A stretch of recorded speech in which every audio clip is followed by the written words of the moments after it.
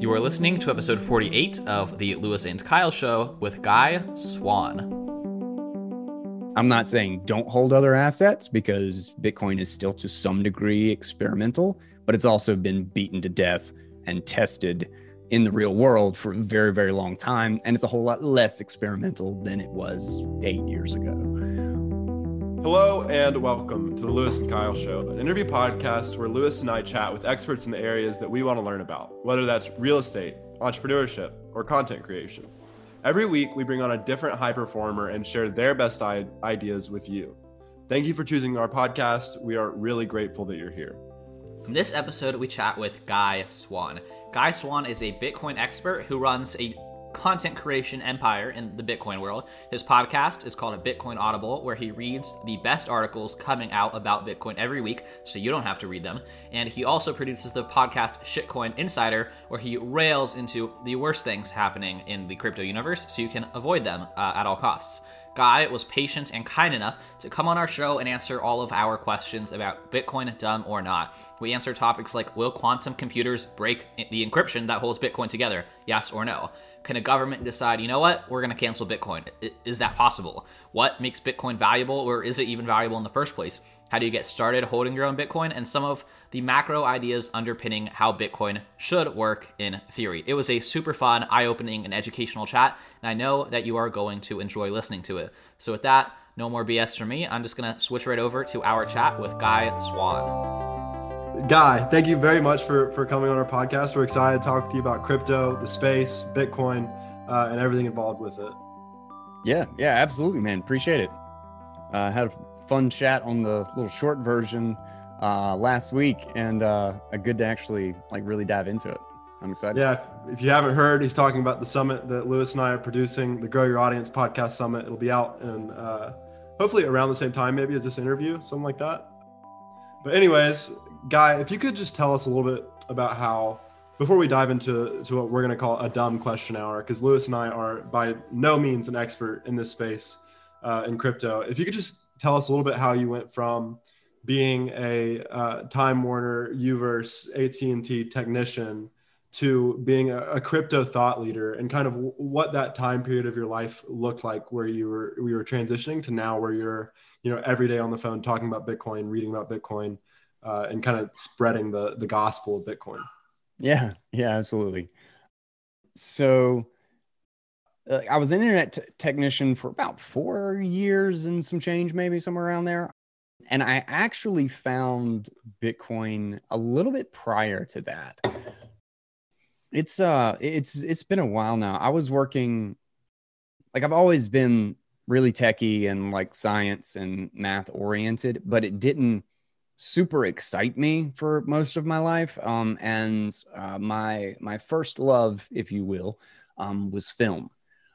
So I actually went to film school and loved it. And I really loved the production side of it and the orchestration of spending 8 hours to get one beautiful shot and putting together a story, a pattern, I just everything about it was just a fascinating idea to me. And so I really enjoyed that. And after college, my brother and I were living out in the middle of nowhere, just trying to live on the cheap and trying to make something. And I was running my own business at the time. I was running a media business, doing wedding videos and local commercials and little documentary things. So I just kind of anything I could get my hands on to play around with. And I was really loving it, but most of it was I wasn't really I'm going to build this huge enterprise thing. I was just kind of this is fun. I'm enjoying myself. And so I was just doing it. And at the time I was getting back into kind of nerd stuff. And maybe it was just that I love cameras and, all the gadgetry and stuff like that. But I was doing internet history and really kind of digging into stuff. And my brother was taking economics. And so he was back in school at that point, and he would come back, and then he would just be so I learned this today in economics, and it doesn't really make sense. Like if that is actually true, if the principle they explained today was actually true, or the model, then what they taught us like a week ago could not possibly be true at the same time. Like there's like some serious contradictions in this Keynesian economics, which we didn't know. We didn't refer to it as Keynesian at the time. We didn't know how to distinguish it. Austrian economics, which is the idea of kind of monetary systems and the economy itself as an organic thing, rather than like a machine with gears, but a very, very complex environment that that has its own kind of mechanisms for sharing when there's an imbalance, for like showing what's wrong. And it's why price controls don't work. It was just a whole boom and bust cycle theory that made so much sense. It was like shocking how like what a breath of fresh air it was when we started digging into this stuff. And it was everything we had known about the last century and all the history that we thought we knew was suddenly like, it was like somebody turned on a light and we just saw all these aspects of it that make so much more sense than it did previously. And somewhere right in there where I was full on like in my techie stuff, we were full on into economics and going down the Austrian economic rabbit hole, and Bitcoin just kind of landed in our lap. Somebody, a friend of my brother's, sent him a message and said, you would probably be interested in this Bitcoin thing because it's all about sound money and like hard verification and nobody in control sort of thing. And we were just enthralled. Like we were just like immediately. I remember this because we were, I mean, it was like we were just like unbelievably high, like on the fact that this thing existed. And it was, I remember we immediately started digging into the white paper and we were trying to find anything in it. And at the time there was almost nothing about it. Like there wasn't like podcasts really that you could listen to. It was really early. And I remember we just been going off about how crazy this was and how it was going to change the world. And then like the sun was coming up. Like we had just gone through the entire night talking and like digging into this thing. And like we were 8 hours down the rabbit hole, the very first 8 hours that we'd heard about this thing. And literally that was it. I've been stuck ever since. I started going, that's why I changed back towards the tech route. I was trying to get like I became a technician at a Spectrum and started working on like got my Linux admin certification and that sort of thing. And I was trying to go into like server management and that sort of thing. That was kind of my direction that I was focused at the time. But then ended up landing and doing this podcast. And at some point I was just like, I gotta do this full time. Like I'd spent my whole time at Spectrum driving around and working on telephone poles and fixing people's internet, just listening to every podcast, every book, anything and everything I could get my hands on to learn about this stuff. And I've basically been stuck there ever since. So yeah, that's how I stumbled upon Bitcoin and why I can't leave. So basically you fell down a rabbit hole with turtles all the way down. And here you are today talking to Lewis and myself about the exact same topic that you fell into. I guess it was 10 years ago now. 9, but yeah, somewhere around there. It's been a long time. It's been ups and downs, crazy times.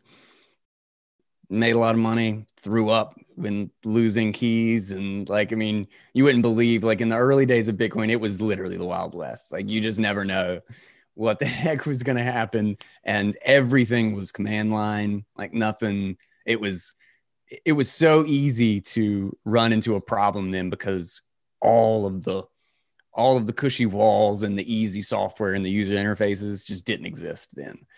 But it's been an absolute crazy ride. And it's nuts to think that it's been 9 years at this point. That's amazing. Kind of before we jump right into some of the dumb questions that we have for you about Bitcoin, could you tell us a little bit about what your, let's call it, media empire in the Bitcoin space looks like? So no, you have a website, a blog, more than one podcast. What's kind of your footprint in the Bitcoin space look like? Okay. My basically central area is everything kind of revolves around Twitter, just because Twitter has such a huge Bitcoin community. And I have two podcasts, which I hope to expand. I've got the Crypto Economy Network, which is just the two shows right now. It's Shitcoin Insider and then the main one, Bitcoin Audible. Shitcoin Insider is really new. We're 3 episodes in. And a Bitcoin Audible format of the show is mostly me reading all the most brilliant pieces written about Bitcoin, because there's literally an ocean of research papers and like shelling out like the history of money, economics, game theory, protocol wars. Like, I mean, just some of the level of fascination. It's a super interdisciplinary topic.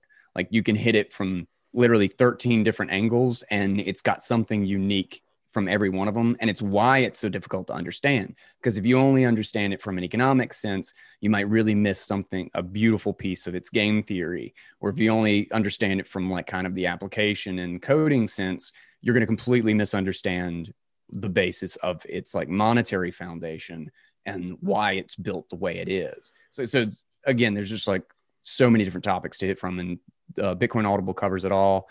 And then I also have solo episodes where I kind of hopefully, answer some questions like this, like direct people in the right way of how to hold their own keys and how to think about certain perspectives and all that stuff. So it's basically an all-in-one for Bitcoin things. And Shitcoin Insider is just exploring most of the scams and the failures and kind of the wrong mindset. The polar opposite is, go get my hands dirty and just have fun. It's kind of my guilty pleasure. That's funny. That's awesome. Yeah. So kind of to dive in here, it's something that you talk about a lot, and I've heard you talk about a lot, is like it being a monetary base for this new financial system that will be created because of Bitcoin. And I buy into that idea, and like not getting into the technical aspects, like how do you think our world will, like, what's going to change about my life as a, normal person because of this new monetary system that you believe will be created? Okay. That list is actually pretty freaking huge. It will be a slow transition, but it relies on kind of having to understand where the bulk of society's problems are. And this is deeply misunderstood by people, but the fundamental corruption of our money is, just in my opinion, hands down, no questions asked, the largest systemic global problem that we have. It leads to so many fundamental second and third layer issues that we are constantly hacking at the branches of, and it seems like we don't get anywhere. And the reason is because we're just hacking at the branches. We're not seeing the underlying cause for the massive inequality, the growing poverty, the endless wars that never end, no matter who's in office, the unbelievable subsidies and corruption around government. Blue or red, doesn't matter. Like, it's just there. It's a permanent part of the thing. The horrible debt imbalances, how we increase debts every single year. And the idea of austerity has just gone out the window. When you think about money is merely it's just a mirror for actual resources and value in the economy. So if we're running debts, literally what that means, if we're not paying it off, is it means that we are consuming and destroying more resources than we are creating. Like, it is literally a budgeting thing. If you have a negative 100 or 200 in a household budget, it means that you're losing stuff, and eventually your house is empty. Now, nominally, because somebody's able to print money to make it appear as if we made a profit, because you have an institution that can just print money arbitrarily, it's like cooking the books. It's literally the exact same function. So in a household debt, if I'm losing $200 every month, it means that we're getting poor. It means that we're losing some good or something out of the house and things are getting poor. But if I'm able to cook the books for an extra $300, it can look like we ran a profit for the month. And then everybody's happy and, we put on a smile, but it feels like everything's getting crappier. It feels like I'm running on a hamster wheel and not getting anywhere. I'm running as fast as I can to get a 10% raise that only seems to afford me exactly what I was getting last year. And that is fundamentally because of the corruption of our money. To print money is to just lie about what happened to real resources. Money is nothing. Money is a proxy. It's a promise about real resources. You can't do anything with money. Like, what are you going to do? You can, roll it up and, snort some Coke with it, or like maybe wipe your butt. But that's not why it's valuable. It's just a piece of paper. The idea is that it's actually representative of real resources that moved somewhere else in the economy, of real labor that somebody else put into it. And if somebody can just counterfeit $1 trillion out of thin air, just poof, and suddenly we've got $1 trillion more dollars. It means that $1 trillion of real labor and its effect on the economy, $1 trillion of you deciding not to go to a movie, but instead to stay in and, save your money a little bit so that you can afford gas for the trip next weekend or something. All of these difficult economic decisions, every time that a mother chooses to feed their child instead of buy a dress, $1 trillion worth of that is just deleted from influence in the economy. It's as if those people don't exist. Their hardships don't exist. Their economic choices don't exist. That is the source of 98% of the inequality in this world. The ability to print money and give it to rich people, to give it to politically connected people, and that you have a price of money that's very high and they have a price of money that's very low, because someone somewhere can just invent it out of thin air. That is the problem that Bitcoin is trying to solve.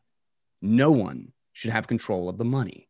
Everyone should have the same rules about who can consume value. If you don't produce anything, you don't get to take it from somebody else.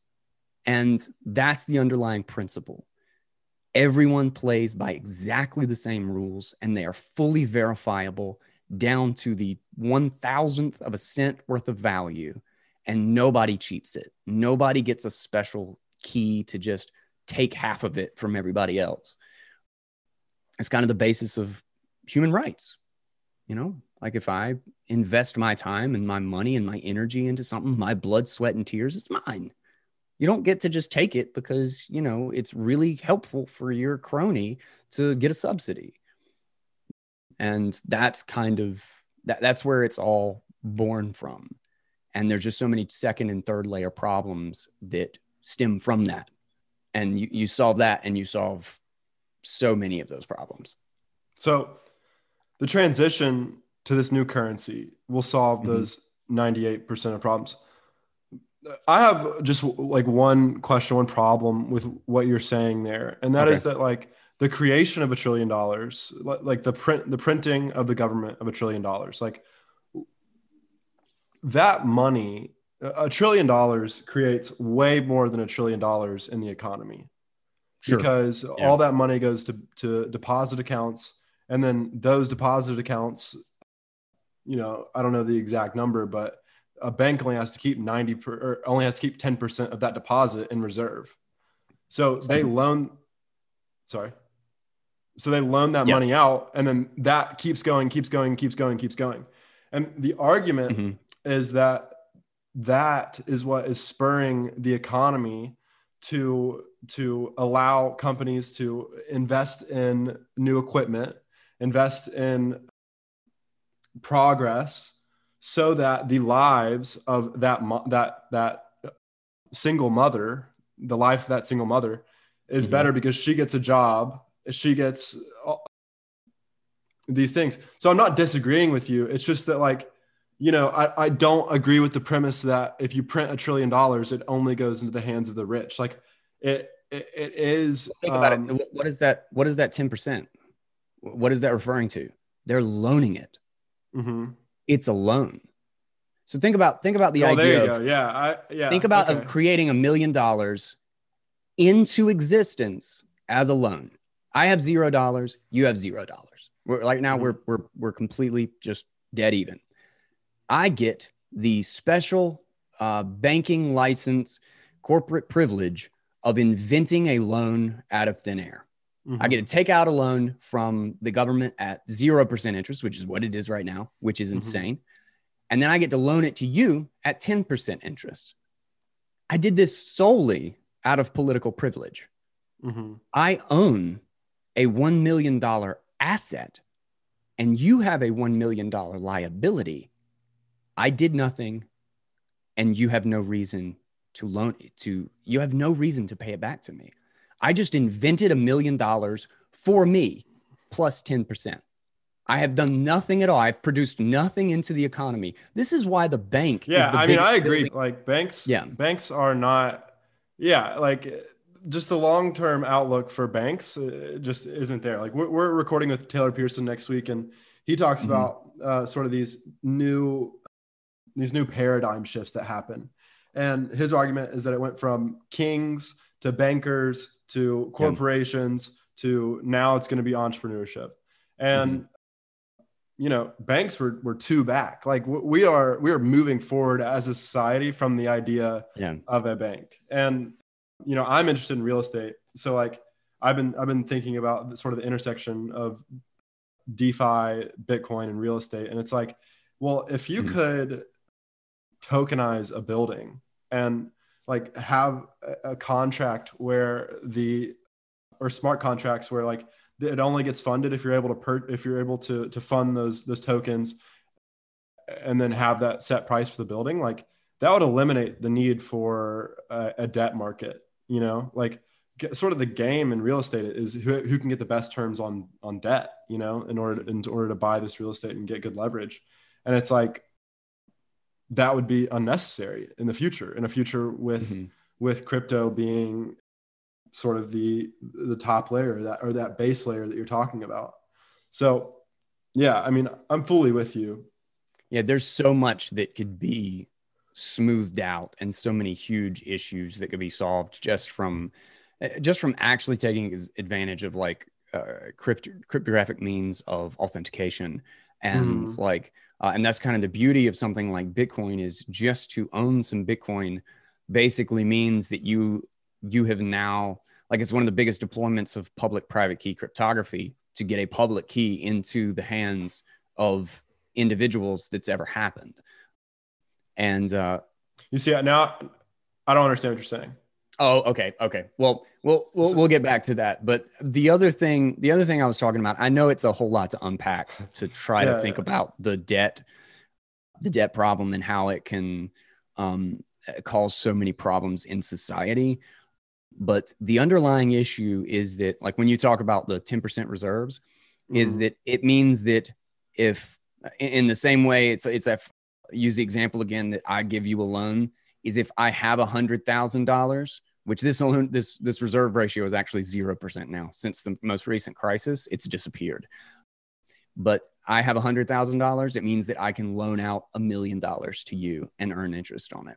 It literally means that if you want $900,000, you have to work your butt off. You have to make hard economic choices. If I want $900,000, I just need your $100,000 and I can invent it for myself and loan it to other people. A loan is not a gift. A loan is not a gift. It is imprisonment. It is trapping you in the service of somebody else. If they never earned that money, the hell if they should be able to give you a loan. That's like saying that you have to work for me for 3 days because why? Because I traded you for something? No, just because I decide that you have to work for me for 3 days. A loan is a liability. It is not an asset. There is nothing nice or virtuous or charitable about giving somebody a loan.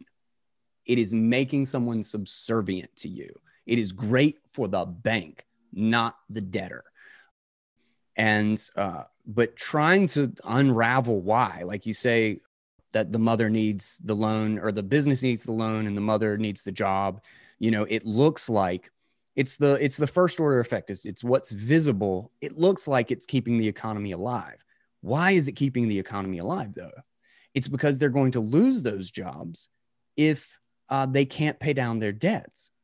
Like if we weren't literally drowning in debts, the business wouldn't need a loan to stay afloat. Yeah, you're kind of saying that the solution to the problem is the source of the problem at the same time.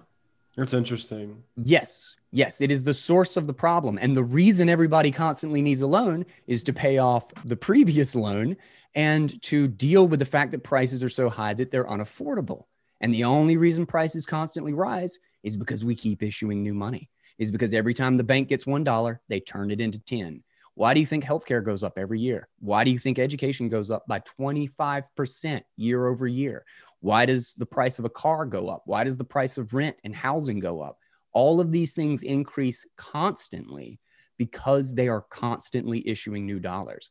It necessarily cannot increase in price if there is not an increase in dollars. The only way it could is if there was a decrease somewhere else. The natural state of technology and the natural state of production is for everything to get cheaper. It's not harder to build a house today than it was 30 years ago. It's hard. Like, I'm like so stuck in like the old way, and in like my accounting and finance degree, that it's difficult for me to like let go of these things and see what new paradigms mean.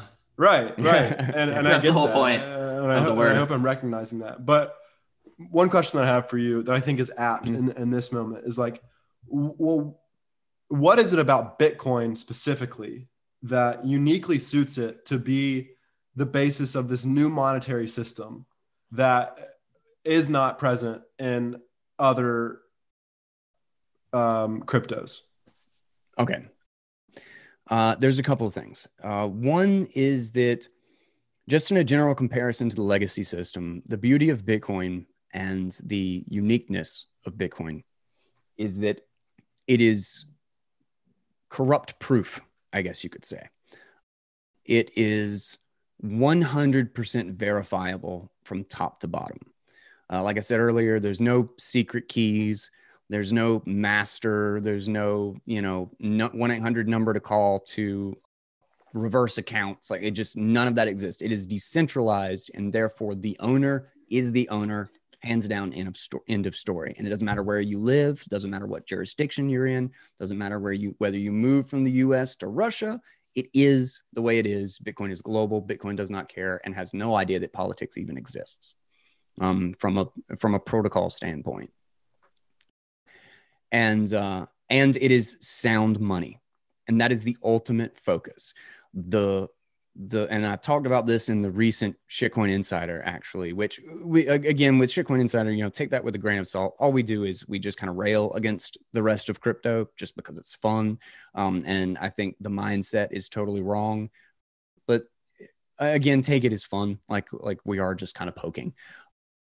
But the underlying mindset is that the blockchain, the cryptography, SHA-256, the mining, all of this exists in Bitcoin, not because we want all of those things, but because all of those things are the make the system that is necessary to secure sound, incorruptible money.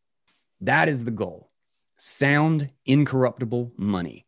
And specifically that which is on its own infrastructure. Doesn't care if the bank hours are open. Doesn't care if the NASDAQ turns their computers on in the morning.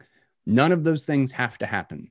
Bitcoin is its own unique beast that is completely external to all of it. And because of that, it's an insanely strong foundation to build something off of. The blockchain is completely undesirable. It's just necessary. It's the only way that we could solve that problem. And 99.9% of crypto, I literally have not found a project that really properly understands this perspective, thinks that the point of the token is to make the blockchain exist rather than the blockchain is there to secure the token. Money is a language. Like, do we really see a future where everybody speaks their own language, where you speak Klingon and Lewis speaks Dothraki and I speak Mandarin? Like, no, we all speak one language so that we can actually work together. So the idea that we're going to have an individual currency for everything. Now, we can tokenize things that exist in the real world. We can tokenize a house because that's just equity. just a digital point that represents the trade of something that exists in the real world. But for a money, the idea of money and the value of money is independence and verification. It's that promise that what you own is in fact yours and cannot be cheated by somebody else. That's the value of gold. That's why gold was money for so long, is because you could actually verify the atomic structure and nobody could cheat it. That's why it made good money. Archimedes You can't. There never was the Midas touch, like it never happened. And because of that, it remained a secure monetary policy, no matter who got their hands on it, no matter how many dictators and kings and, tried to change it. Yeah. I love this answer. Just could you briefly just define sound money, like what that means? Sound money basically means honest money.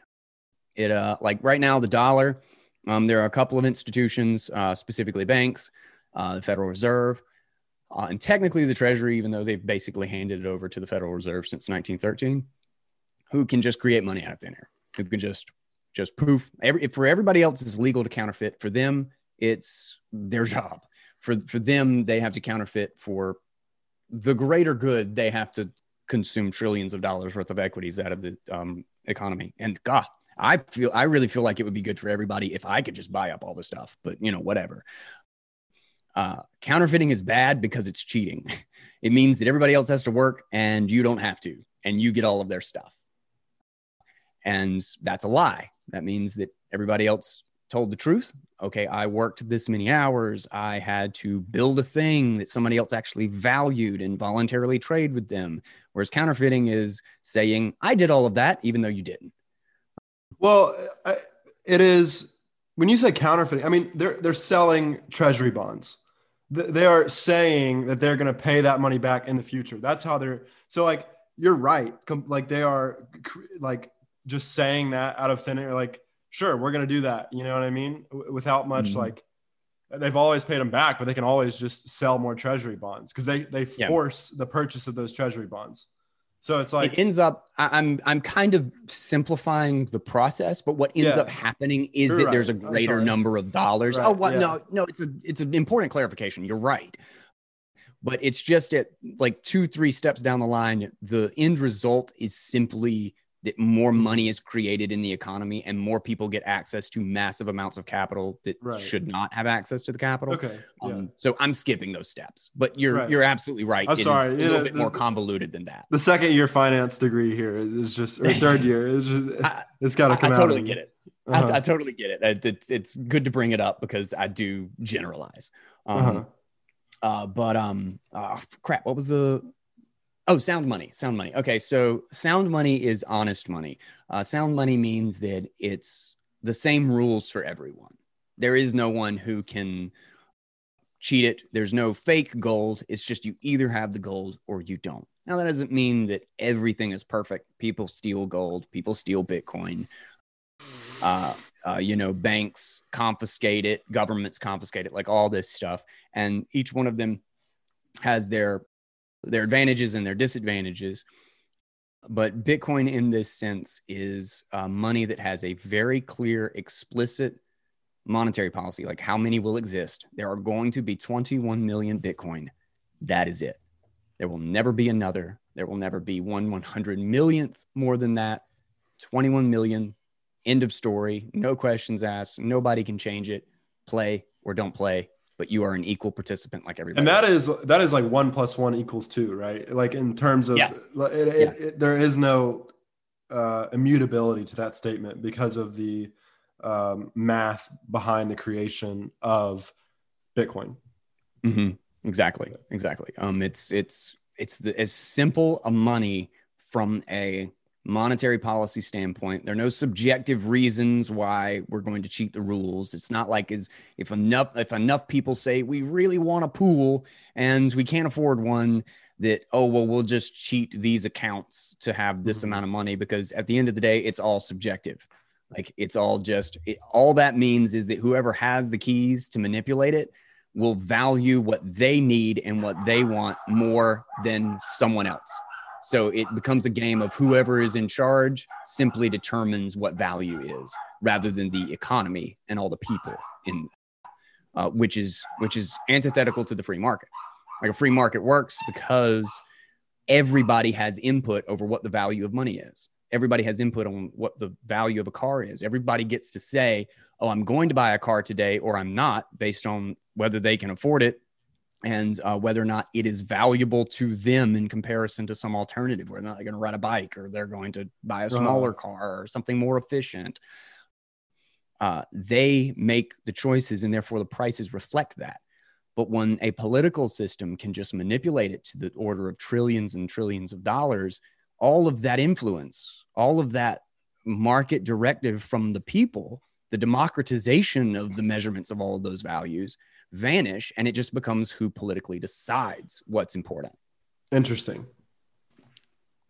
I'm taking it in. I'm thinking about 1971 and like the gold standard and how like that had to have all, like what you're saying, had to have changed when we came off the gold standard, right? Because like your argument wasn't true before then, right? Mm-hmm. Or what do you mean exactly? The when state I guess they would different? print dollars and devalue $1 against whatever one measurement of gold would have been. But yes, when we detached ourselves entirely from $1 being worth any amount of gold, that is when, okay. Sorry, I'm basically sort of working through it in my own head. Yeah. So what happened in 1971 was, this is why I go back to some like the Great Depression and the huge debt bubble that we had in the 20s. That one was so short-lived, from the early 20s to late 20s, and then crash into the Great Depression. That debt bubble is exactly what we've been going through for about 50 years now. They just had it on steroids. And the reason it crashed so early, whereas this one has gotten orders of magnitude larger, is because it was supposedly backed by gold. So basically, people could call the debts due.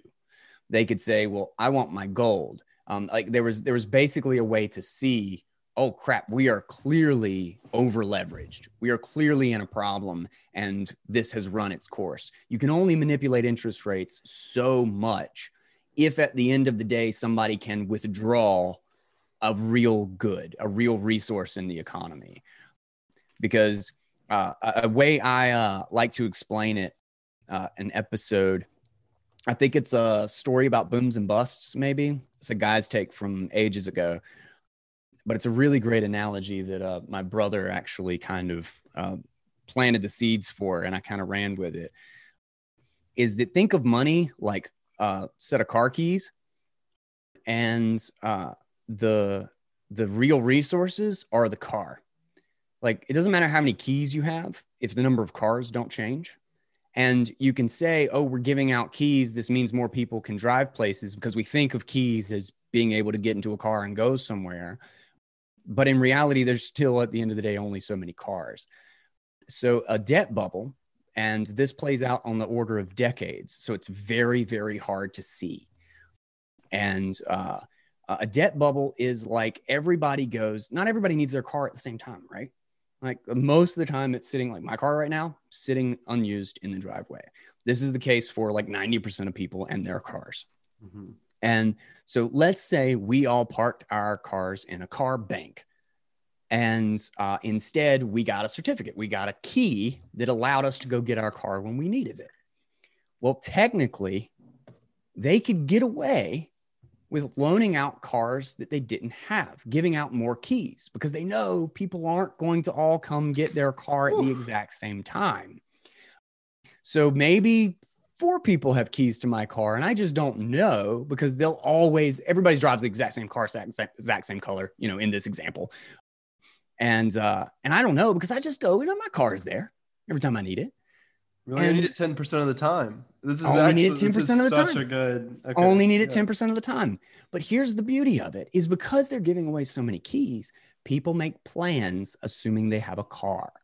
So maybe next summer I'm going to go on a vacation. I rent a cottage. I rent a cottage at the beach. And so does somebody else. They're going to go to a game the same day. And then somebody else is going to take a vacation. Somebody else is going to go on a work trip. They've got a conference scheduled for the same time. And it looks like all this economic activity is happening. Look at all these reservations. Look at all these bookings. Stocks are going up. Everything's great.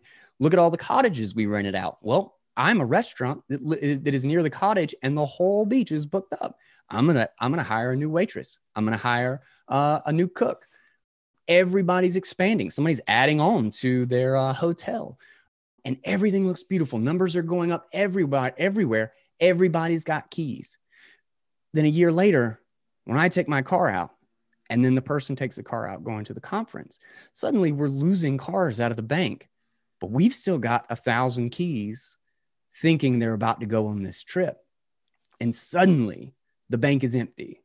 Suddenly the actual resources, we realize that there's a real problem, and about 90% of the people can't go on their trip. And then they cancel the cottage. The waitress gets fired. The hotel defaults on their loan that they expanded, and everything crashes. We get a boom for 9 years because everybody is certain that the car exists, but all we did was print keys. So that is what happens when you print money and you issue debts that nobody can afford. This is coming. How do I position myself to come out on top? Divest. Sell your keys for something that means something. Sell your keys for Bitcoin.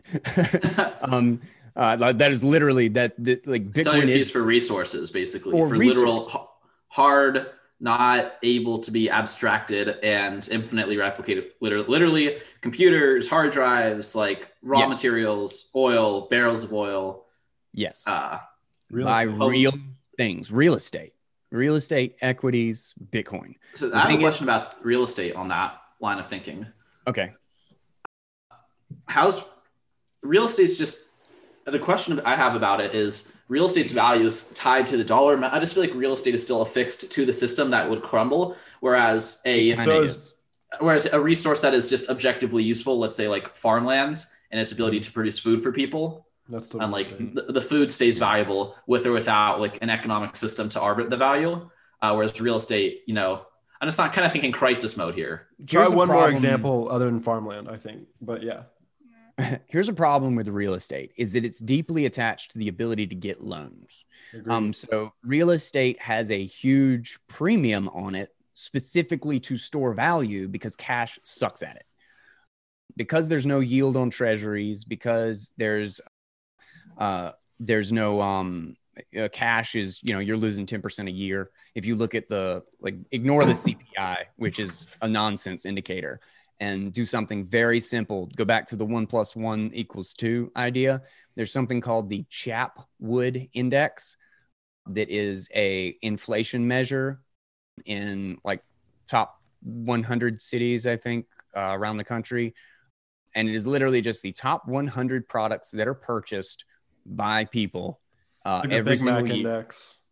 In aggregate to measure inflation. And it shows that we get about 10 to 11% a year. The cost I really like Michael Saylor, because Guy had Michael Saylor on his podcast, which is crazy. That was a great episode. Yeah. He's the bull of bulls right now. But I really like his metaphor about cash. He had, I think, $700 million in cash, and he likens it to a big piece of ice that's melting at a rate of 10% per year.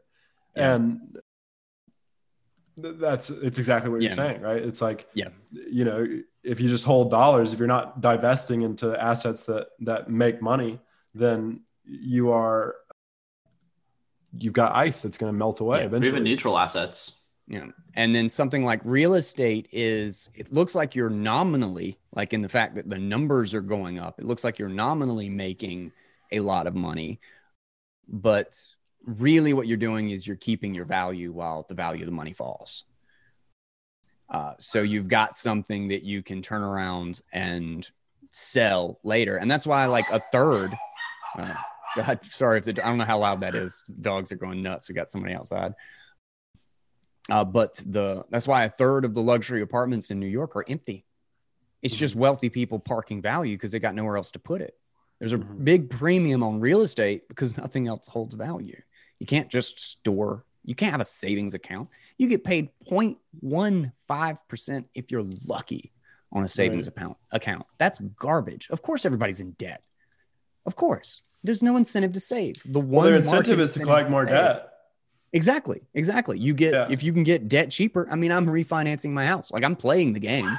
Like, it's it's the quote unquote smart thing to do with the rules that they're laying out is you get a cheaper interest rate debt to pay off your high interest rate debt. It's crazy.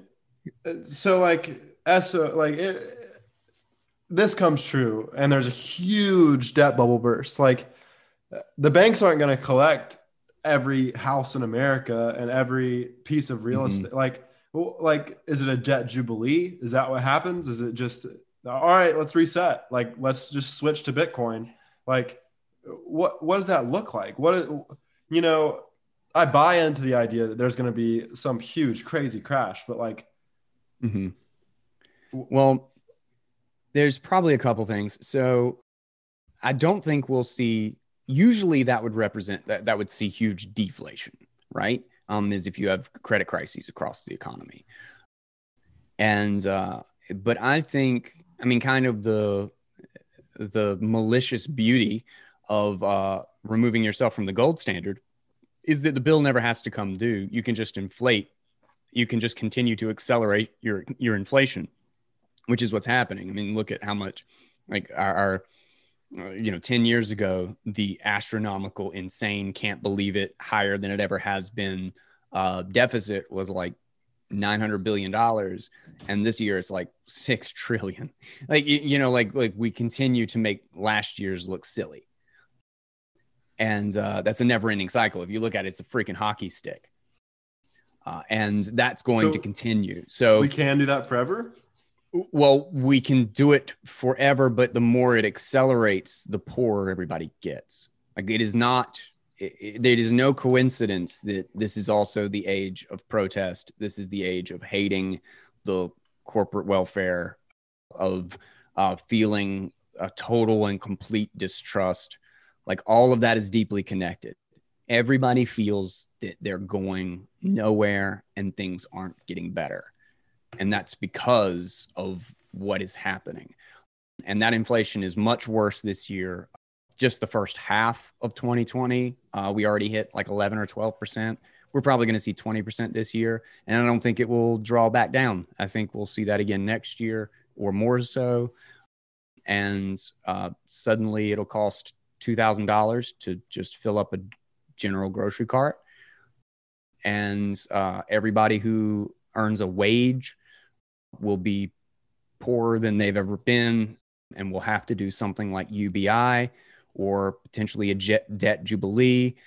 But I think they will use it to rope people into stricter, harder controls. This stuff like the central bank digital currency, no crisis ever goes to waste. If they create a crisis, they're definitely going to make sure that they get more control out of it. And the CBDCs are a great example. They're literally just attaching a bank account at the Federal Reserve to people's social security number, and they can just hand out money. But at that same time, they also have a direct line into everything you spend on, everything you do. They can freeze your account. They can tax you out of it. They can issue and do whatever the hell they want for whoever the hell they want. And I mean, that's like 1984 level, like we just run the show. And they've got a direct line into everybody's everything. That's why I'm trying to figure out how to live entirely on Bitcoin, because I don't want to play that game. I don't care if it means my debt goes away.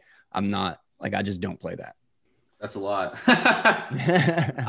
Some serious, I just like zoned in so hard. I'm like, oh, I have to talk. Whoa. Completely not doing the, I know we talk sometimes on this podcast about have like good conversations, generally speaking, and the whole, you don't want to be thinking the whole time about what you're going to say next. And I was putting absolutely zero thought into what I was going to say next because I was just busy actually listening and thinking. So it's kind of the two-step thing is, so I mean, Kyle and I are just not even properly equipped to make a strong counter argument as to, this isn't coming at some point. And I don't think you've given us a clear, time horizon, but we clearly buy into the urgency of taking some individual measures to be in a slightly better position than everyone else who does not see this coming. And it's divest from cash into other stores of value, and potentially Bitcoin is one of those stores of value. And that is something you are actively skin in the game doing day by day. Yeah.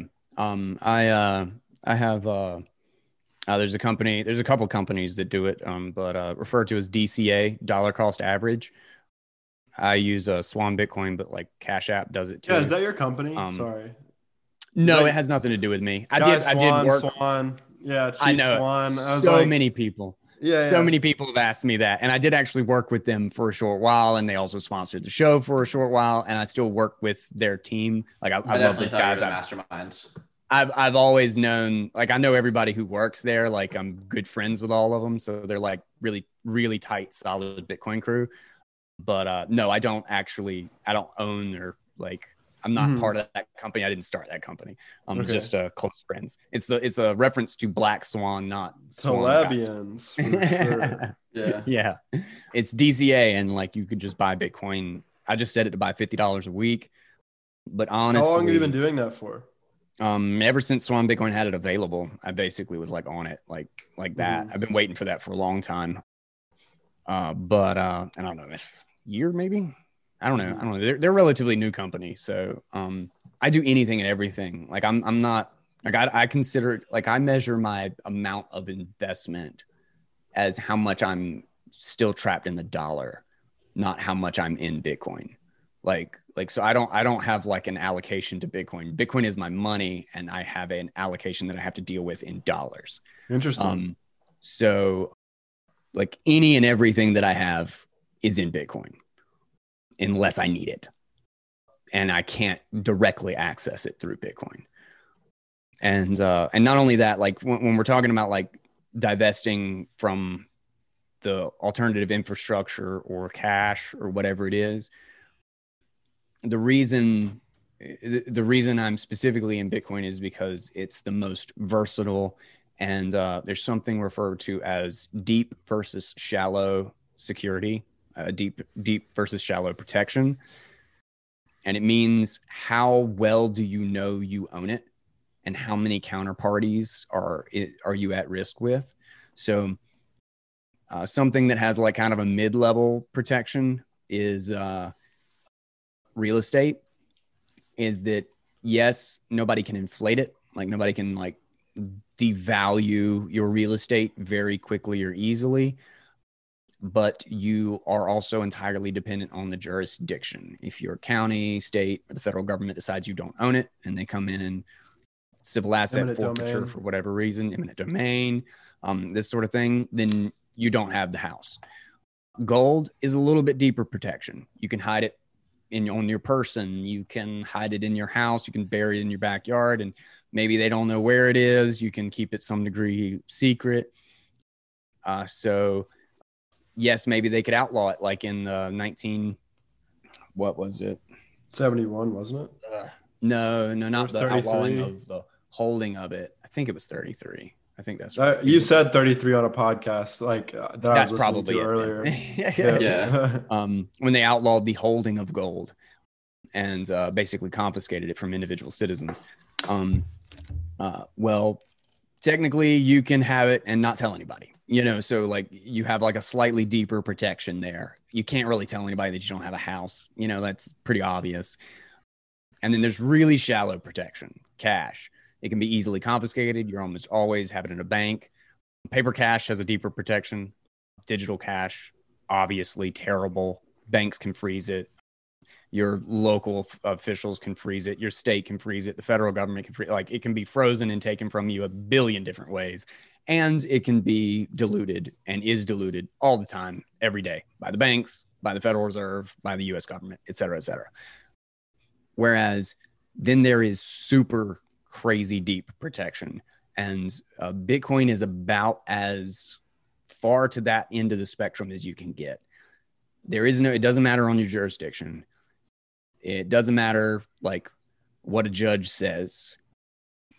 They can, break your knees and make you give them your keys, but getting access to it from you, it doesn't matter which jurisdiction you're in, which political system you're under.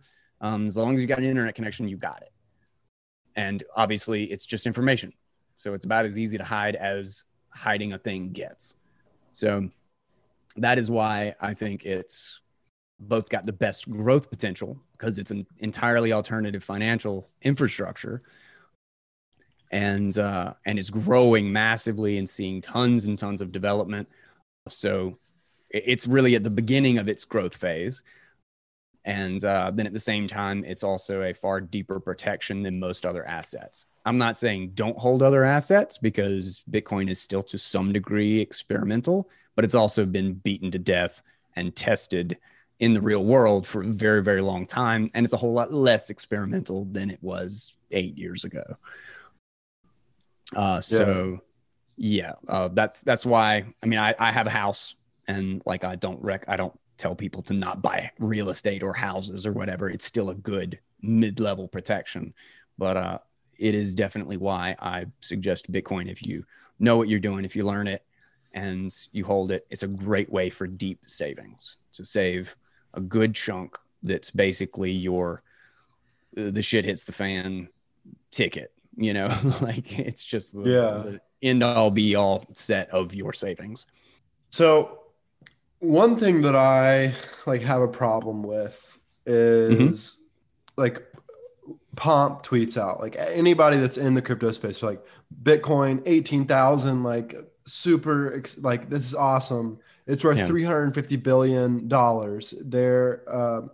But like, that tie to the dollar and the fiat system in general, to me, it's like, how would we measure the value? Seems reverse. Right. Like, how would we measure the value of a Bitcoin without pegging it to the dollar? The dollar. Yeah. It's a problem of standards. It's like, you tell me this thing's 20 kilometers away. I'm like, okay, how many miles is that? And I'm doing that, right? And so this problem with value is even worse. Like, it's a much harder standard to break, because it is it's a phenomenon that's entirely relative. The value of the money is based on a portion of the value of the economy that it is operating in. So basically, you ask the same question in reverse. How do you know what a dollar's worth? Like, we're measuring it against a dollar, but like, what do we measure a dollar against? Right. Like, again, it's all relative. We don't have an average of a couple of things you can trade dollars for. Sure. You could do the exact same thing with Bitcoin. It's just because the dollar is the standard, the dollar is the meter or the foot or whatever of money. It's 80% of, capital assets the world over, like in debt instruments and stuff. Like, it is the dominant currency. It's the language of global value, the global reserve. Exactly. And because of that, everything gets measured against it. But Bitcoin is also in its monetization phase. It's really fun when number goes up, number go up. Yay. Happy. Hooray. Hooray. For sure. But at the end of the day, it's about how well this thing has survived. Does it continue to do its job? And is it still sound and secure against any and all adversaries? And because of that, its value relative to other things will continue to go up.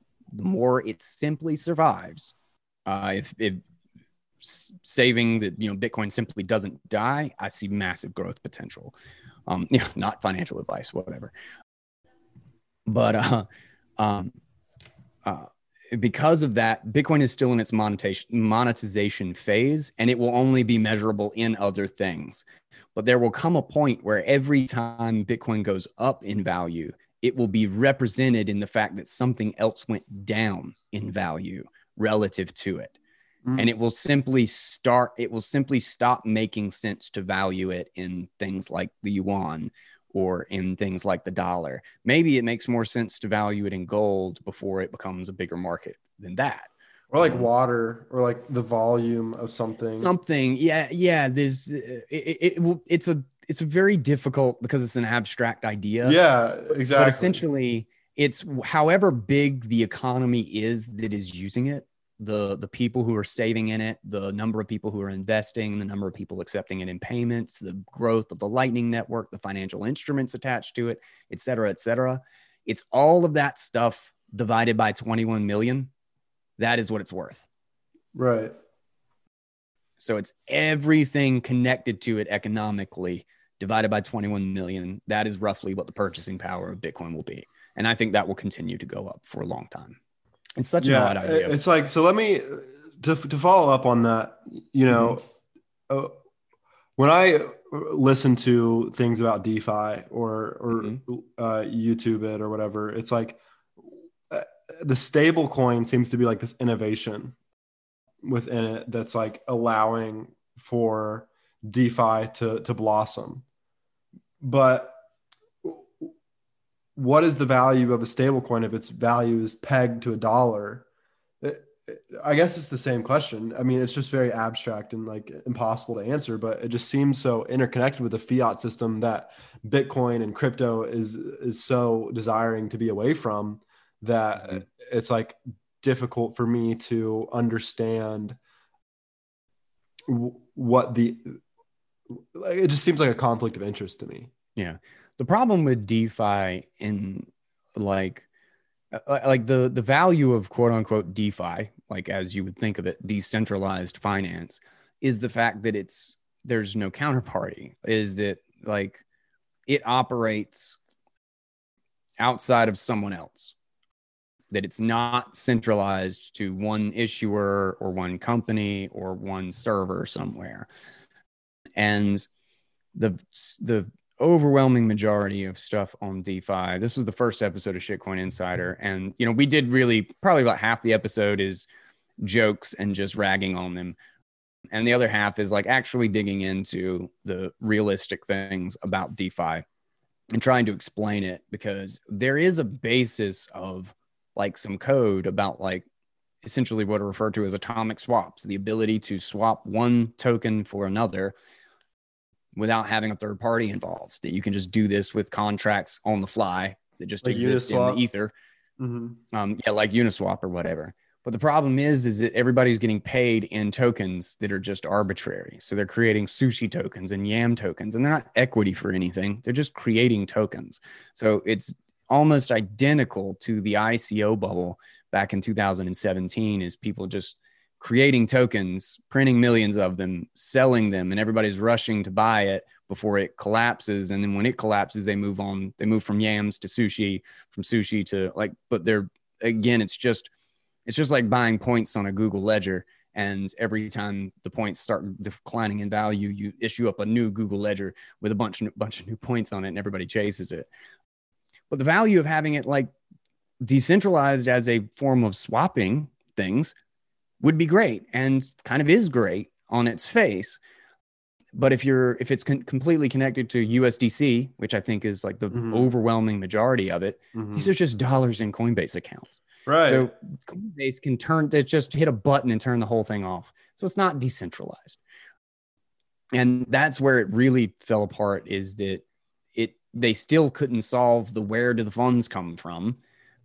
And they're wholly reliant basically on Coinbase. So it's just a layer on top of Coinbase right now. Maybe so that is okay. Yeah. It sounds like I asked you a question then.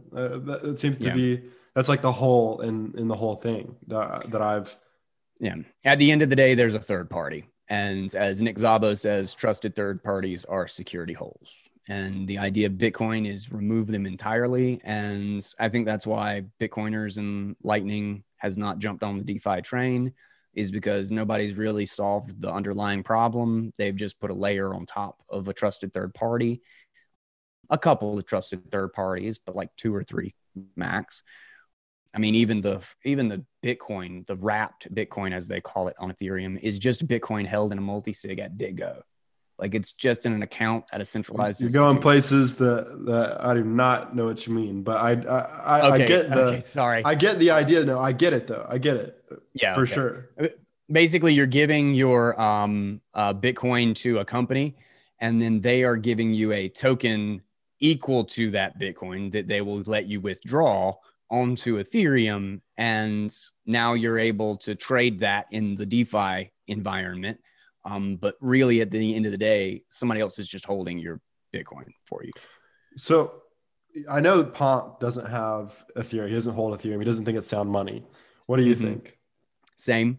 I think Ethereum is kind of that under fundamental concept of the token. The Ethereum token is there to make the blockchain work, and we want to run applications on the blockchain.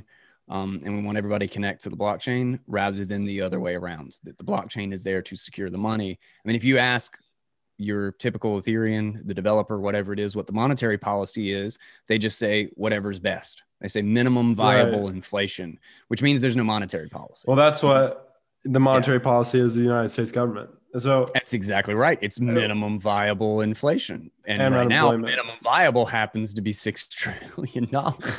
So what you deeply value is the security and the verification of that security within Bitcoin. Yes. It's the fact that I can run on my computer the entire Bitcoin system.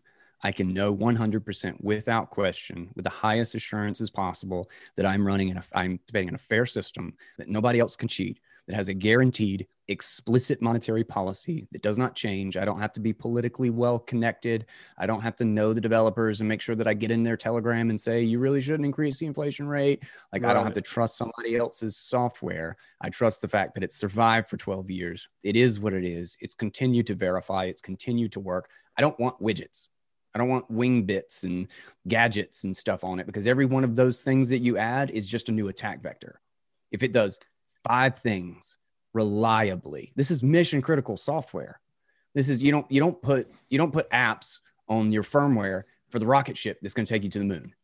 Like, it is bare bones. It is absolutely hardcore, broken down. Every piece of fat is thrown out of it. Anything that's not needed for mission critical operations is removed. Why? Because it's something else that can break. It's and like, would you rather have, you're on a rocket ship, would you rather have a touch screen in front of you or a switch? It's like, you're going to probably choose a switch. Right. And if you have a touch screen, it's not going to be connected to the internet. You're not going to be logging into it. It's going to be hardwired directly to your thing. And if we're going to build a financial system that will depend on this, it can't break.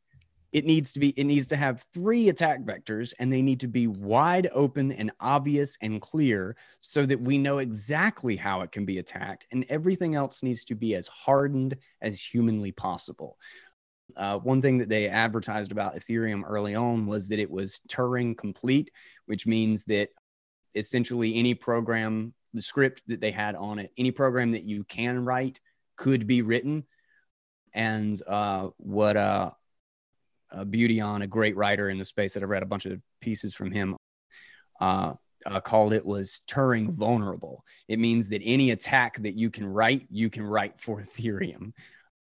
And what's funny is that they've rolled that back massively over the years, because they've realized that that's exactly what it means. It means that their attack surface is massive.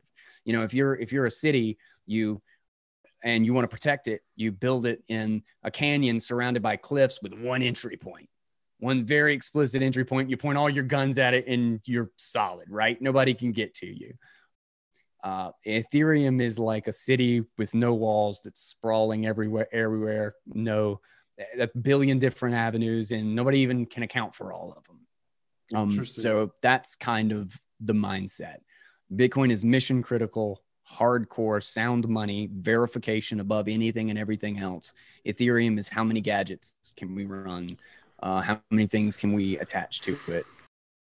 And I think it's the complete opposite mindset. I think it's missing the point. We can build I don't know. things. We can build I don't things. know if that's. Yeah, I don't know if that's problematic. So I have a question and then a comment, and then a question. When you're saying that, the blockchain is the tool that they invented to serve the purpose of creating sound money, Mhm. and that's why it's in service of the sound money principle. Like, and that makes sense, and that's useful, and that's where all the value that you're describing comes from. It seems like Ethereum is they invented some cool stuff. Here's other stuff we can do with it, and like I don't necessarily think that's problematic, right? Because the blockchain was invented for Bitcoin, and now everyone else is like there's additional very beneficial applications of the technology called the blockchain. And so that's kind of why it's built for building off of the blockchain. Not the blockchain was like the only thing that existed to serve this purpose. I don't think Ethereum tries to, it just comes down to a problem of people trying to take advantage of these things to serve purposes they weren't built to serve. No, I totally get It's like, it. And that's the it's bad if confusion. there are, That's a completely, it's a completely fair comparison. And like when the first altcoin came around, which was Namecoin. Well, no, yeah, it was the first one. I got really excited about it because kind of the beauty of the system at the beginning was that it was a way to fund and build an infrastructure around a completely decentralized application.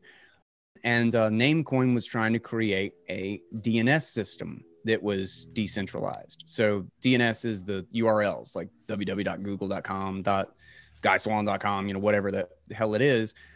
But that's controlled by certificate authorities. The certificates are, and then there's DNS servers. So if somebody, this is how the Pirate Bay gets taken down all the time, is they just call up the right person and suddenly the website disappears. And so this was a way to create a DNS system, a ledger of all of these URLs that will direct people to the right place that can't be taken down. And I thought that was a really fascinating idea. And I think a lot of people have really tried to use this for other things. And I think many of them are making honest attempts to do so. They see it as a potential technology to achieve this. Mm-hmm. My problem is that increasingly, the more and more time has passed, the more I've watched these projects, is that the application itself is independent from the ledger. It doesn't need the network, and no quote unquote network effect in blockchain. So, like for example, like I've seen these kind of die into obscurity over and over again, and maybe there's something, but I just increasingly think it doesn't make sense. The biggest problem of all of these projects is the token, is the fact that they're trying to create their own money to bootstrap these networks. And so an example was Omni. Omni was an old token that was going to be smart contracts and all this stuff, similar to Ethereum, not in the same way. It wasn't going to be a world computer and all that stuff. And this was actually the platform that Tether was built on, which is the Bitfinex's virtual dollar. Think of it like USDC, except it's for a different company. This is the digital dollar that exists in the crypto, basically. And this thing was on top of Omni. And the idea was that Omni was going to be worth something because they're paying fees in Omni to do transactions on the network, right? Well, basically, the thing was getting bloated. And one day, Tether just decided they're going to copy and paste it, and they're going to drop it onto a different system. Because there's nothing about the that requires them to use it. Like, it's open code. Like, you can copy and paste it. You can copy and paste it. You can put it on Ethereum. You can copy and paste it. You can put it on Namecoin. You can put it anywhere. The token is irrelevant. And what happened? Omni died. Omni went from one that had like the second highest, I think I actually passed Bitcoin at one point, like volume on the network. And it was worth a reasonable amount of money, and tons of people invested in it and thought it was the freaking future. It's got these great applications that everybody's using, and it's damn near vanished. It doesn't have any volume anymore. I think it's like a couple $100,000 worth or something in capital. And that's just because somebody's trading like $100 worth or $200 worth a day. So it's essentially as dead as an altcoin gets. And the idea was that none of the value was trapped in the token. no matter what application is built on top of it, if it creates its own token, the token then has to compete in the monetary sphere, and it can't avoid doing so. You know, I can make payment services and smart contracts and really clever chat messaging and tipping services for dirt. Like, I can put dirt in a safe somewhere and build all of these things on top of it and make an app. But the idea is that we don't want to exchange something that doesn't have any value. And at the end of the day, we want to speak the same language. So it doesn't, the application is not going to give value to the money. If the money is valuable, we will build applications for it. And that's why the real and 99.9% use case for this thing, for this technology, is to secure a money. And then with that, we will do fascinating things. We will do smart contracts. They've got Lightning Network is a smart contract. And now with there's a new tech called Shadow Chain that enables you to run completely arbitrary applications. Essentially, anything that's running on Ethereum right now, you can now run on Bitcoin. It's just off-chain attached to a Bitcoin contract. That's a lot of fancy sounding words, but basically it means there's no reason that we can't build all of this stuff with Bitcoin. It's just that the money is the network effect. The money is the standard, and the money is the Lindy effect. And any altcoin is going to have to compete with that. And I just think it's the biggest crux. The technology might be fascinating, but I think the token is what's going to kill them. I have a question for you. So kind of playing this isn't the devil's advocate question at all, but it also completely is. Sure. So I'm kind of completely on board with the potential consequences of the status quo way of doing things and want to believe in Bitcoin's future to secure money and be sound money. What are the black swan tail risks where Bitcoin could go wrong or not be versatile? Like, what could go wrong to Bitcoin, or in what ways is it designed to counter those remedies? And you don't have to go too low level here, but essentially, can a group of people, a government, any person decide to cancel Bitcoin? Can we turn off electric? Like, what are the circumstances where Bitcoin really takes a hit from external influence? And if like SHA-256 and quantum computing could break that, like what would that do? That's gotcha. Like, okay. Sure. P equals NP. Yeah. So I'll save the quantum computing for a second. As far as like governments and stuff, like this thing is a network in the end. So there are always ways to attack a network. One of the beautiful things about Bitcoin is that it is DDoS resistant, which any decentralized network, that is 99% like the bulk of the problems is somebody can flood it because nobody has control over who can join, or like there's no white list, right? Like if you're participating in the network, it's decentralized, anybody can join, anybody can leave, et cetera, et cetera. So you could just flood the network. Well, that's the beauty of Bitcoin fees, is that it's going to cost you money to flood the network with information, or you're just going to get ignored. So, and then of course with proof of work, that's DDoS resistant because it's just proof of work just means that you're putting real resources into securing the network. So you can't do it without playing that game. Kind of the fundamental pieces of the network, I think, are secure. There's always running the risk of a bug. And there have been bugs in the past, and there have even been bugs in the not too recent past. 2018 bug. It was very hard to exploit, and it had to be a miner with a lot of hash power to do it. So it would have been an incredibly expensive bug, but it would have been a bad bug. There are always software bugs. This is always a problem. But the longer we don't change, this is kind of the idea of why you don't break the consensus to upgrade the network, which is a perspective that altcoins have, is that we're just going to, every 6 months, we're going to completely break and create a new security thing. And we're going to have new rules, and we're going to have new smart contracts and new scripts and stuff.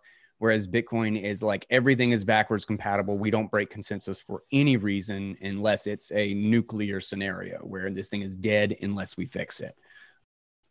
And that is because security of code and security of cryptography is 99% how long it has survived.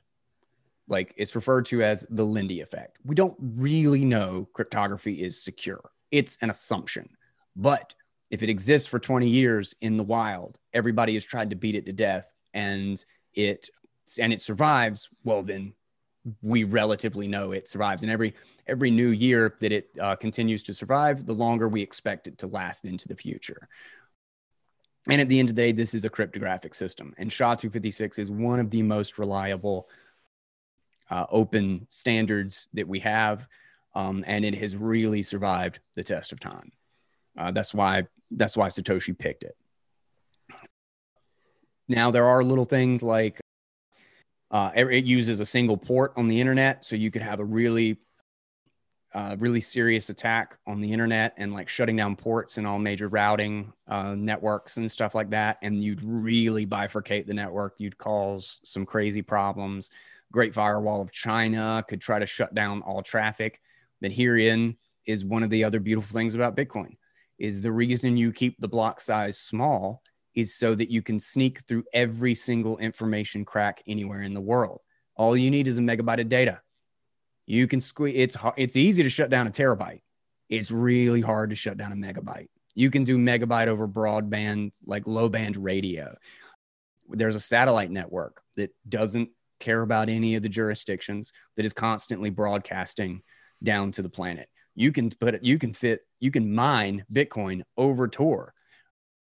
And you can change the port number. There's a lot of, and what's funny is that all of these attacks have really good research and are written up by Bitcoin developers because they're making sure to mitigate these attacks. Like, those are the cypherpunks and those are the hackers, and they're thinking the beauty of it is that they work out the ways to kill Bitcoin first, and then they patch them. Interesting. And that's the whole idea, is that this thing is not about, creating a whole bunch of widgets and stuff. And it's about creating a hardened core. Because those are all new attack vectors. We're discovering still ways to hurt it. So that's the focus. That's what you do at the core level, is you find a new way to hurt it and then you fix it. And now back to quantum computing. So this is something, I'll admit, I had been really worried about this basically when I knew very, very little about quantum computing. It's kind of a boogeyman, and it's a really big term. It's like cloud computing or something like that. Like, it doesn't mean a whole lot, and it's really hard to dig into, and it's super abstract. So it was really easy for me to think that, oh God, it's just like a magic wand. But it seems to me, the more and more I've dug into it, and I've spoken with a number of people, and I've been meaning to actually do an episode on this. I really should.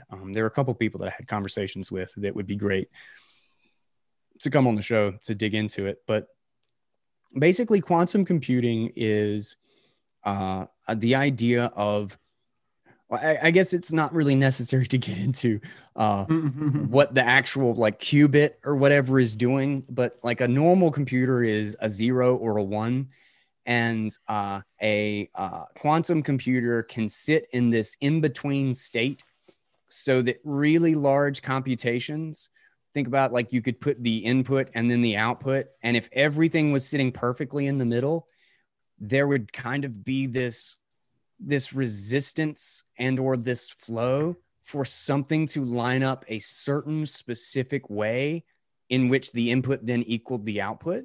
So rather than crunching all the potential ones and zeros, everything sits in the middle and then just kind of flows toward what fits.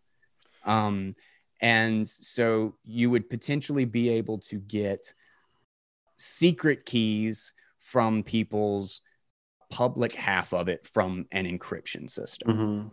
So do you consider it to be a tail risk at this point? I don't anymore in the short term. Maybe in the very, very, very, very distant long term. But the problem with it is that it tends to move the issue.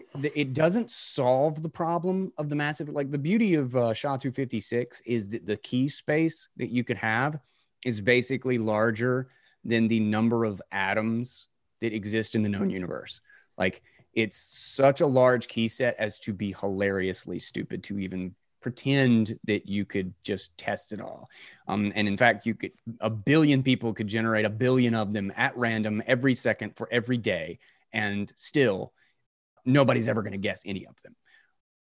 Like, it's such a huge space as to be astronomical. There's a great piece by a great piece by Durgigi called 21 Lessons. And I actually read the whole number out loud, and it takes me like 45 seconds or whatever to get through the whole number.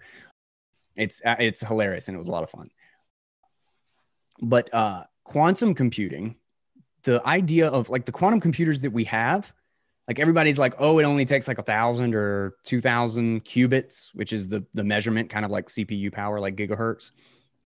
1,000 to 2,000 to potentially break SHA-256. Well, it also happens to be, the way it's built today, extremely specific. Like, there's no such thing as a general quantum computer. It doesn't work the same way as a general computer. Like my computer, I can just feed it all sorts of inputs and outputs and programs, and I can get it to run all of them. Why? Because it can error correct, and it can run 1,000 different courses in it. Like, it can do anything arbitrarily. All of the quantum computers that exist are literally hard-coded routes, which means that for any input that you give it, it has to have a completely different computer for the input. So the problem of trying to compute a huge key for like standard encryption is that you have to compute every single possible key that could go into it. Whereas the problem of a quantum computer is that you don't have to compute every single key, but you have to virtualize every path that you could take. So rather than fixing the problem, it kind of just moves it to a different place.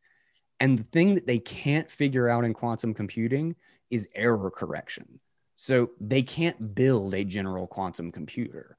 And they've not even come close to that so far. They've built specific quantum computers. In fact, the one recently that like Trump signed a thing and said, yeah, Google.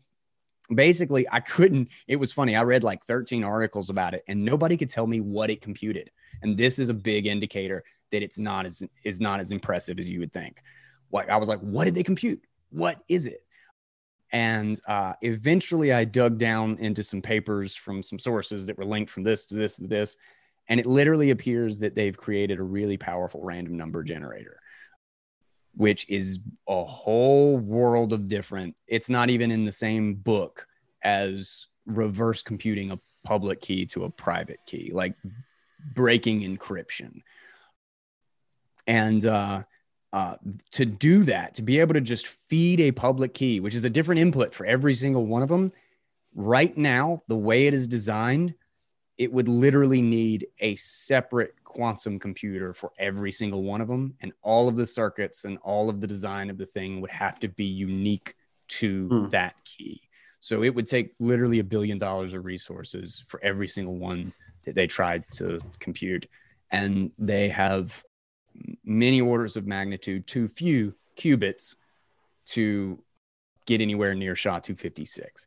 Maybe in the future, but I think it's a whole lot of hype that people think we're 2 years away, 3 years away.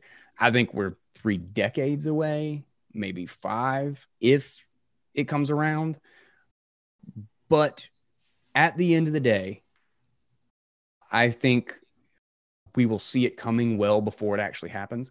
Like SHA-1 was an old encryption algorithm, and we basically knew it was unsafe 10 years before it was ever publicly broken. So it was a full decade that we knew this day was coming, that SHA-1 just wasn't safe anymore. And so if we get to an era with quantum computing where there's actually a general quantum computer and they solve those fundamental problems, I think we'll know it well before we get there, that it really is on the horizon. And at the end of the day, Bitcoin can be upgraded. It can be created a new key signature system. We can create a new hashing algorithm. It's not a good scenario. It would be a really, really rough transition. But the bigger and more valuable this thing gets, the more likely it is, the more eyes are on it to protect it. So, got it. Well, thank you for walking us through all those scenarios. I really appreciate it. Yeah. Sorry, it was a little long-winded there. I mean, No it's problem. complicated. It's the Yeah. it is the question. So it's worth going through the answers there. We just have two more quick questions for you, and then we'll let you get on with everything else you're doing. And we appreciate you taking the time to go through our questions. So my question for you is, if you have a specific kind of order sequencing you recommend, so someone, is really, this has piqued their interest in the whole Bitcoin crypto universe. Do you have kind of a learning path or a charted course or just some general direction so someone just doesn't just stare at the Mount Everest of information, not even aware that there's 30,000 Mount Everests of equal size behind, under, and around it? Just some way to take their hand and walk them through self-educating a little bit in this universe. Honestly, I've been working on a Bitcoin beginner series. I'm not going to say when it would be out because it's something that it's been taking me a really long time. Because it's complicated. Because it's so complicated. But honestly, I would start, and most people would actually argue against this, but I really suggest people start with getting a little skin in the game. Buy $50 worth.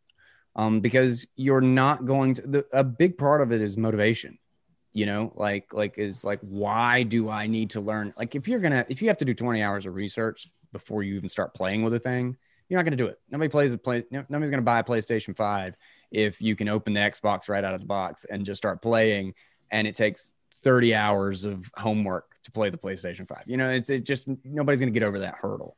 So, and if you can freely risk $50, you spend $50 going out to eat somewhere.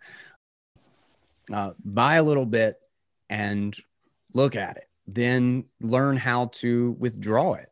Like, just look up a video on YouTube. How do I withdraw Bitcoin? Get a good wallet. Start playing around with Lightning. There's a great wallet called the Breeze wallet, BREEZ. And it's one of my absolute favorites. And that technology is getting more and more fun. And you can withdraw to that wallet. Just start getting familiar with it. Download one of the clients for the desktop and look at it. You don't have to put anything in it. Just start clicking on things and playing with it. Get used to, what the hell a seed is. Like, that's your key. That's your key to the kingdom. And YouTube is a great resource. I hope to have a lot of resources with that. There's a lot of episodes on Bitcoin Audible that will kind of get you introduced to it. A good friend of mine and who has tons of great videos is BTC Sessions. He has a lot of great videos on YouTube. And actually one that I just mentioned a minute ago, just about the economic value and the idea of valuing Bitcoin. A great episode. And it was actually a piece that I read by Swann called Everything There Is Divided by 21 Million. And it's a really great, just conceptual video. A lot of little things like that. Bitcoin Audible, always, we've covered a ton of that kind of stuff. Those are all great resources. What baby steps, buy a little bit on Cash App, Swan Bitcoin, swanbitcoin.com/guy. Actually, you get $10 free. Now absolutely that I think do that. I got a ref link. I got a ref link. I totally, can't forget that. So if you actually sign up with Swan Bitcoin and you use /guy, you actually get $10 free. So that's an easy way to start. And then start playing around with it. I think you'll naturally start to learn, and you have the right questions to ask after you own a little bit, Well, you should definitely go and listen to Bitcoin Audible and Shitcoin Insider and learn more about Guy and consume his content. Follow him on Twitter. One last question before we sign off is, when will Bitcoin hit 100,000? What's your prediction? Man, I don't want to sound crazy, but I think before the end of 2021. I don't think that's crazy at all. That's what I've been telling people. Okay. And that's based on way less information than you have. So that's good. I'm crazy bullish right now. I think there's In fact, there's a great piece by Lynn Alden that I read very recently called 7 Misconceptions about Bitcoin. She has 2 great pieces on it. One's just the general bullish case. And I think the next 2 years are going to be incredibly exciting in the Bitcoin space. And I think we're finally beginning to see the real financialization of this as a legitimate asset on the global sphere. And I don't think we can discount, as more people get in, as corporations are adding this to their treasury balance sheets, it's unlike any other asset. Its supply cannot change. It's perfectly inelastic. The only thing that can move as more of an economy embraces it, as more corporate treasuries use it as a hedge or an investment decision, the only thing that can account for it is the price. And it has to go up if that thing grows. So I think there's huge potential in the next 2 years. I think that is a beautiful answer to that question, Guy. Thank you very much for coming on our podcast. We greatly appreciate it. And yeah, we're going to sign off. All right, man. Thanks, guys. Been a lot of fun. Absolutely. That wraps up our conversation with Guy. I thought it was a really interesting talk. A few of my takeaways are just the concept of hard money and how in order to have hard money, you have to have a fixed supply.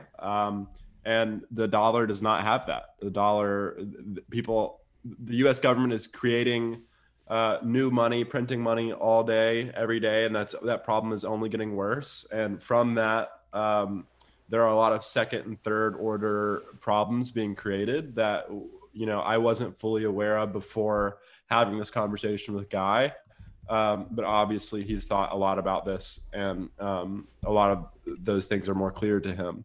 Another thing is the eventuality of the tokenization of real estate, and how, right now you have to participate in the debt markets in order to purchase real estate effectively. But I think in the future, these markets will become much more efficient when they are tokenized in the form of cryptocurrency and being on the blockchain. And another thing is, even though Guy is very bullish on Bitcoin, he's not so radical that he exists totally outside of the system. He still, owns real estate and has fiat currency to pay for it. It's sort of like, you still have to play the normal games within society, even though he has these really big beliefs, which I think are good. Another thing is that every additional third-party fact checker that is involved in any sort of business or really organization is a potential security leak. And I thought that was really interesting. And, I've seen it be true. And the amazing thing about Bitcoin is that there are no third parties.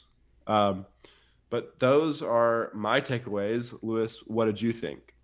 Yeah, I had a lot of fun in this conversation and re-listening to it. I think that it's just so fun to listen to someone who's such an expert and so passionate about a topic in not just one angle, but pretty much all the angles, right? Like, he geeks out about the technology, he geeks out about the economics, he geeks out about the social implications, he geeks about teaching it, how to make it more digestible to the beginner. So I found a lot of value in Guy sharing his time with us. I have 4 main ideas from the conversation. The first one is that, like you said, it's sort of an eventuality, the way the game is currently being played, that there will be some sort of debt crisis. And you had asked the question, how do we best prepare for that? And his answer was simple: divest into things with real value. So he gives this car keys example, which was my second takeaway, that was a really cool and really helpful example.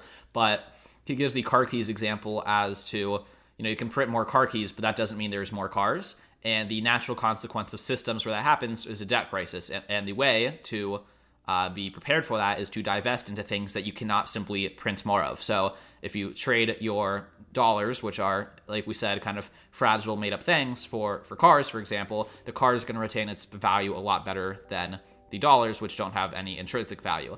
Second one was that car keys example, which I kind of blended into my first one. So I'm going to jump right into number 3. Just that one of the best ways to learn about a subject and really position yourself as an expert is to read the best topics and the best papers in that subject. So we often like to ask in the bonus round or throughout the podcast, how do you get smarter about this topic? How are you self-educating to stay on the cutting edge? And Guy's answer is, I publish a podcast where I read out loud, slowly and deliberately, the very best new materials on this topic. And we always like to discuss, what's the best way for someone to go about learning this thing. And I think forcing yourself to publicly publish yourself reading the very best topics and papers in that area is a pretty interesting learning strategy that I think is worth considering if there's something complicated that you're trying to establish your own credibility in and establish your base of knowledge in. And my last thing is that we've learned this again and again. We had Lee Lefevre tell us that, circumstance is an amazing teacher. And I think that when I asked Guy, how do I get started in Bitcoin, it's this Mount Everest of information and such a difficult thing to learn. And he said, just go buy Bitcoin. And at that point, you'll know what questions to ask. So oftentimes the best way to learn something is to get started and just follow the passion and the natural curiosities and the questions that will arise. If you want to learn programming, this is something every single programmer we've had on has said, find some small thing that you want to build and then go about learning how to build that thing. And I think that is such a useful recipe for learning any topic that I found to be an interesting kind of meta lesson. But that is all I'm taking away from this conversation with Guy Swann. If you got nearly as much value as we did, or feel as if you learned something, all we ask is that you make sure you're subscribed to the Lewis and Kyle Show on whatever platform you are listening to this on right now, so you can be notified of future episodes. And if you really enjoyed it, please leave a rating or review on iTunes to show your appreciation and help us grow our show and get awesome people like Guy in the future. That is all for this episode. We'll see you in a week with the next one.